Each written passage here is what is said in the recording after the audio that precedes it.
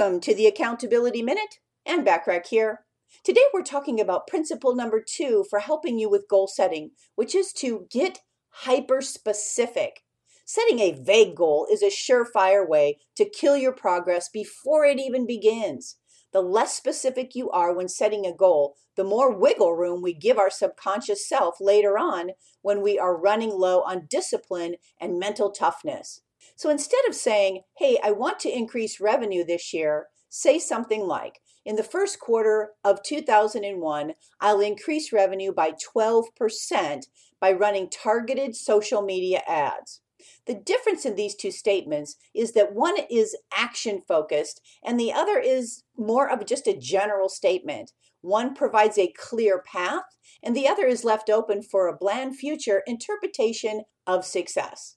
Tune in tomorrow for goal setting principle number 3. In the meantime, want more from me, the Accountability Coach? You can subscribe to more high-value content by looking for the Accountability Coach podcast, which of course can be found at accountabilitycoach.com, as well as on most podcast platforms and in most English-speaking countries. Thanks for listening.